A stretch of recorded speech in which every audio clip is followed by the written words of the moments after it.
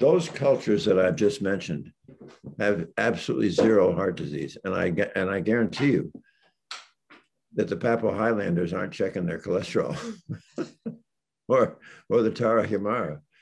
If their cholesterol is 180 or 200, they never have heart disease. Why? Because they are not eating in a way that injures their endothelial lining. I treat vegetarians and vegan all the time with heart disease. Vegans eat French fries. Vegans eat oil. Vegans eat glazed donuts. So that's when you make the transition from vegan to whole foods plant-based. Yeah. Whole food plant-based nutrition. That's what we use for our patients. Correct. Hey everyone, my name is Andrew Alexander from Creating a Vegan World documentary. And in this interview, we're talking with Dr. Esselstyn about how to lower cholesterol on a vegan, whole foods, plant-based diet. And as we're going to learn through the interview, cholesterol in itself is not a bad thing. And there's other things going on with your diet that could lead to heart disease. So in this interview, we'll talk about cholesterol, heart disease, the difference between vegan and whole foods, plant-based diets, and everything around those. And if you like the thing he's talking about and you want to improve your health, there's a link in the description for a book that he published about more information on the topic. So with that being said, we're going to jump right into the interview. And I really hope you'll learn as much as I did when speaking with him. All right, so I've been reading a number of Facebook groups, people online who are on traditional American diets where they want to lower their cholesterol, they prescribe medications. And in some instances I read on the internet, there's ways to lower cholesterol naturally. So based on your experience, how could someone lower cholesterol naturally? Well, remember the cholesterol is made by the liver. And cholesterol is an absolutely essential molecule because cholesterol makes up all the membrane of every cell in our body. It's kind of the basis for our sex hormones and vitamin D. So it's really a pretty valuable commodity. And it's whoever put the human body together when they gave the liver the responsibility for making the cholesterol. Now, I think your question was, how do you reduce your cholesterol? Well, you want to reduce the amount you eat. That doesn't really usually amount to much, but there are foods that contain cholesterol, and those are always animal foods. Well, animal foods hold cholesterol, and dairy products and so forth. So really, when you eliminate meat and you eliminate dairy, and at least for my patients, I've found that when you eliminate also oil, that seems to drop the cholesterol significantly as well. So when you give up meat and dairy and oil, I think you're going to find your cholesterol is going to really plummet. Great. And as I can speak from my own experience, I got high cholesterol last July when I got my blood work done, where my triglycerides are really high, my LDL is high, and I've been vegan for 3 years at that point. So when I reflected back on my diet, there's the oil. Are other things like sugar, pasta, and other things like that contribute to it as well? Yeah, and I've had some patients who've had a nice profound drop when they've, believe it or not, when they eliminate the grain. In other words, their energy food for a while is potatoes, but then they can reintroduce the grain one at a time and see which one may be the culprit for raising their cholesterol. Yeah, we've had sometimes 30 or 40 milligrams per deciliter drop in cholesterol just when they stop the grain. Well, how quickly did they see those results? Did they see the drop in cholesterol when they made the change? With 2 weeks, 2 weeks. Wow. How long should people get or how often should people get tested for this on a general basis? Well, where we're going now is that we're almost making cholesterol out to be evil, and that's I don't want that in this interview to make cholesterol to seem evil, because as I said before, it's an integral part of every cell in our body, and when you think about it, because this is probably going to all come down to heart disease, and that is, how much concern do they have in Okinawa about their cholesterol? Or how much concern do they have in rural China or Central Africa or the Papua Highlands, maybe the Tarahumara Indians in northern Mexico? Those cultures that I've just mentioned have absolutely zero heart disease. And I guarantee you that the Papua Highlanders aren't checking their cholesterol or the Tarahumara. Yeah, but they never have heart disease. Why? They all thrive on whole food, plant-based nutrition. Now, suppose their cholesterol just happens to be, let's use American units for now, okay? Rather than Canadian or something like that. If their cholesterol is 180 or 200, they never have heart disease. Why? Because they are not eating in a way that injures their endothelial lining. And when you protect the endothelial lining of the artery, remember the endothelial lining of the artery, all 8 tennis courts worth of it, if you spread it out flat, all those endothelial cells are making a gas, nitric oxide. And it is nitric oxide that is responsible for the salvation and the protection of all our blood vessels. When we eat foods that destroy our endothelial capacity to make nitric oxide, now we're losing our protection from making blockages and plaque. Because nitric oxide has these wonderful functions. Do you want me to go into those for a moment? Absolutely, yes. Because nitric oxide does what? First of all, it keeps all those cellular elements within our bloodstream flowing smoothly like Teflon rather than Velcro. Number 2, nitric oxide is the strongest blood vessel dilate in the body. You climb stairs, the arteries to your heart, the arteries to your legs, they widen, they dilate. That's nitric oxide.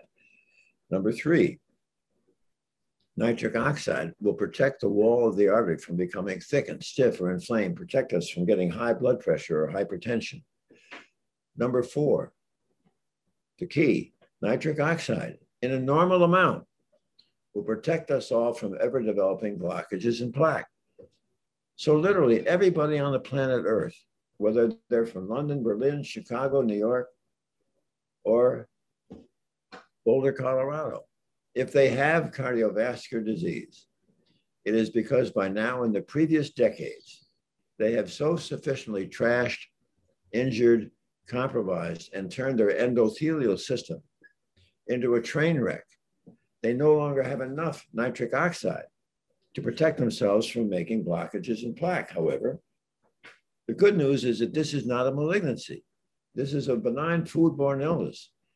And once you can get patients with heart disease to never, never again pass anything through their lips that is going to further destroy an already train-wrecked endothelium, because then their endothelium recovers,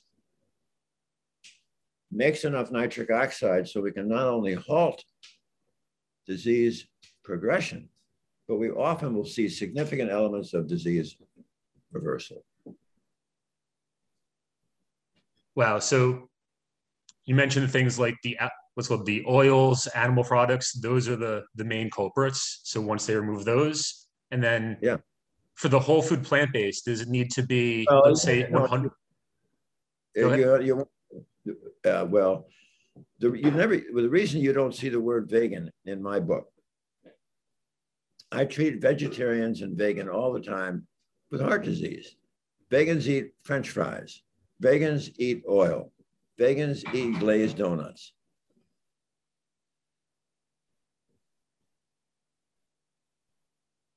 So that's when you make the transition from vegan to whole foods plant-based. Whole food plant-based nutrition. That's what we use for our patients. Correct. And in the ideal world, it's 100% whole foods plant-based. Have you seen significant improvements if, let's say, somebody eats a Beyond Burger once in a while, or is it a all or nothing approach? I hate failure. If I have a patient with heart disease Do you suppose they were going to ever look me in the eye and say, Dr. Esselstyn, how about on the weekends if I can just continue to belly up to the trough? And my reply is, well, wait a minute. You understand that the reason you have your heart disease in the first place is because you have so trashed your endothelial cells, you no longer have enough nitric oxide to protect yourself. And you're asking me if every weekend, 2 days a week, and that's 104 days out of the year, you're asking me if you can continue to destroy your endothelial cells further. Absolutely not. No. My goal is to not only stop disease, we want reversal whenever we can. That's definitely putting it clearly, because as you probably tell from my language, most of my friends are vegan for ethical reasons, and then that's fine. Yeah. If they don't have heart disease and they want to be vegans, they probably are going to protect themselves. I'm just sharing with you what we do with the patients who have heart disease, because sometimes patients who are vegans won't develop their disease until they're in their 60s or 70s. Definitely. They don't have to have that happen. So the whole, I know we're into the direction of the heart disease, but the whole cholesterol thing, you kind of like wake me up there, where in parts of the world, they never really concern it. And the whole, like the genetic aspect of cholesterol, is that non-concern? It's not the genes of the Okinawans, not the genes of the people in Papua. Look, what happens to an Okinawan if they move over here and eat the Western diet? They get heart disease, right? Mm-hmm. Yeah. So the emphasis should not be how much of the Western diet can I eat and still get a safe cholesterol. That doesn't work. You can drive your cholesterol down into a safe range with drugs, but if you're still eating the food that every time it passes your lips, you're going to injure your endothelial cell, that doesn't work. Have the statin drugs been the salvation of this disease? They've been around for well over 20 years, right? And what's the number one killer of women and men in Western civilization? Heart disease, yeah. So they don't treat the root cause, they just address the symptoms. So yeah, exactly. And do you find from, I guess, a human behavior standpoint, like what causes people change? So for example, when I had my triglycerides are high enough where they prescribed drugs, and I do not want to take pills. If I could change the diet first, I went whole foods plant-based for 2 months. And then once I got back in the normal range, it's kind of like I'm working back in the vegan junk food. If your triglycerides are high, you want to be sure you eliminate all the simple carbohydrates. Obviously, the things like excesses of fruit juice, candy, cakes, pies, cookies. White flour. Yeah, white flour, white rice. You just want to stay away from the simple carbohydrates. The other thing you can add that helps lower triglycerides is some amla powder. Amla powder, I never heard of that. AMLA, it's from the gooseberry. I'll try that. 1.5 teaspoon a day. You just mix with water or something? Cereal. Nice. Water. And then things like quinoa, brown rice, are those okay for that, for triglycerides? Quinoa, chia seeds and flaxseed meal. Is that what you're saying? Quinoa, it's just kind of, it's like a replacement for rice. No, that's fine. That's fine. Great. Let's see what other questions I had here. I feel like you answered everything at all the questions written out, and you got everything out there. So I'm sorry, I didn't read a thing. I think I asked like how fast can a whole foods plant-based diet lower cholesterol? You said you could see results within a couple of weeks. Oh, easily. Yeah, for sure. And is there anything else on this topic that you want to talk about with heart disease, cholesterol, triglycerides, anything in those realm? Advice for people that are listening to this? Well, I think that if they want to protect themselves from having the leading killer of women and men in Western civilization, certainly whole food plant-based nutrition will do it. And the exciting thing is there are side effects. You get rid of diabetes. You get rid of hypertension. You get rid of a risk for stroke. You get rid of the risk for vascular dementia. You can get rid of ulcerative colitis and Crohn's disease and rheumatoid arthritis and lupus and multiple sclerosis, allergies, and asthma. I mean, the benefits that come from whole food plant-based nutrition, absolutely, it's the seismic revolution that there is in front of us in health. The seismic revolution in health will never come about with the invention of another pill, another procedure, another operation.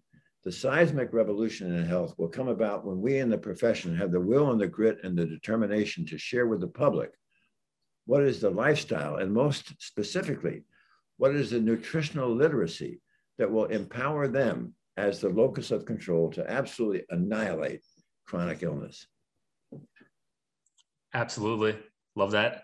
And what do you say for people, like if they go to you as a doctor or other doctors like you, that love the work that you're doing, but then the doctor I went to, he took my blood work and he said, triglycerides are high. Here's the pill. Your cholesterol is high, but it's not of a concern. Didn't give me any advice about nutrition, just gave me prescriptions. And I'm sure there's a lot of doctors in America that go to the prescription first. So if someone, I guess, is in that route and they see a doctor that doesn't talk about these things, I'm sure they want to see someone with a medical degree that could guide them along the way. So yourself or other doctors, what advice do you have for those people? What people? People that, I guess, their general practitioner does not, I guess, prescribe whole foods plant-based. When you say people, you mean patients? Patients, yes. All right. Yeah. If they don't want to take I don't know, they simply have to have, the only way you reach them is if they're educated, because you see, cardiologists are not mean-spirited people. They really want to probably have their patients get better. But 5 years ago, I was invited to become a member of the American College of Cardiology, which I did. They wanted me to be part of their nutrition committee. What is the job of the nutrition committee of the American College of Cardiology? Primarily, it is to educate cardiologists about the causation of the illness that they've been designated to treat. Because cardiologists, sadly, in their medical school training and in their postgraduate training, never receive really any significant information about nutrition. And that's really got to stop, because pills and procedures have nothing whatsoever to do with the causation of the illness. You see, really, when you think about it, ever since the days of Hippocrates, there's been a basic covenant of trust between the caregiver and the patient, that whenever possible, the caregiver will share with the patient what is the causation of the illness. And sadly, today in cardiovascular medicine, that's not being done. Then, yeah. I guess one more topic on a kind of separate topic for people, they might have concerns going, let's say, a traditional American diet to whole foods plant-based, where the nutrition, so things like B12, I think is it K2, iron, protein, can you get adequate nutrition completely on a whole foods plant-based diet? And do you need any supplements? Yeah, when the late Bill Connor was a physician who went down to northern Mexico and studied the Tarahumara Indians, who eat primarily the three sisters, beans, corn, and squash. No nutritional deficiencies. Okay, they even were not deficient in B12. Now I ask our patients always to take B12, because you see, here in the Western world, we are so super hygienic. Every time washing our hands, but if you're eating some dirt and you're getting the microorganisms that make B12, you're in good shape. But I'm not sure many of my patients are going to eat dirt like they do. I don't mean by the spoonful, but when it's in their hands and then they're cooking and it's available. So I ask the patients to take B12. Now, as far as protein, how are you going to have protein deficiency? Look at the Game Changers, the film. You'll see guys in there, their muscles are growing out of their ears. There's no protein deficiency that I'm aware. Have you ever heard of anybody eating a plant-based diet who went to the emergency room and said, "My God, help me out. I'm protein deficient." Quite the opposite. I met a woman who she's on whole foods plant-based, but she also can't eat any beans or high protein rich foods like that. And she's been doing this for years for health reasons, because of digestive reasons, and she's never been deficient. So even further along the line, it's everything I heard is not a concern. And where could people go for more information with your work? So I know you have books, you have a website. Well, there's a movie, Forks Over Knives. There's a website. There is, yeah, there's a movie, The Game Changers. There's a good one. And on my YouTube, you'll see several of my presentations, maybe an hour long or so forth. Definitely. I was watching one of your TEDx presentations that was showing about the images of the arteries and everything. So that's really good, and definitely suggest people check that out. Hey everyone, thank you so much for sticking through this interview to the end. And this was a really eye-opening interview for me, because I went into it talking about how to lower cholesterol on a vegan plant-based diet, or what foods lower cholesterol. But what I learned through the process is there's a lot more going on inside of our bodies that contribute to the underlying fear that we have, which is getting heart disease. So through his book about reversing and preventing heart disease through a whole foods plant-based diet, I just purchased that myself on Kindle. So I put a link in the description if you want to learn more. There's other resources there. And if you like these types of videos, subscribe to this channel, check out his website, check out his book, and I'll see you on the next video.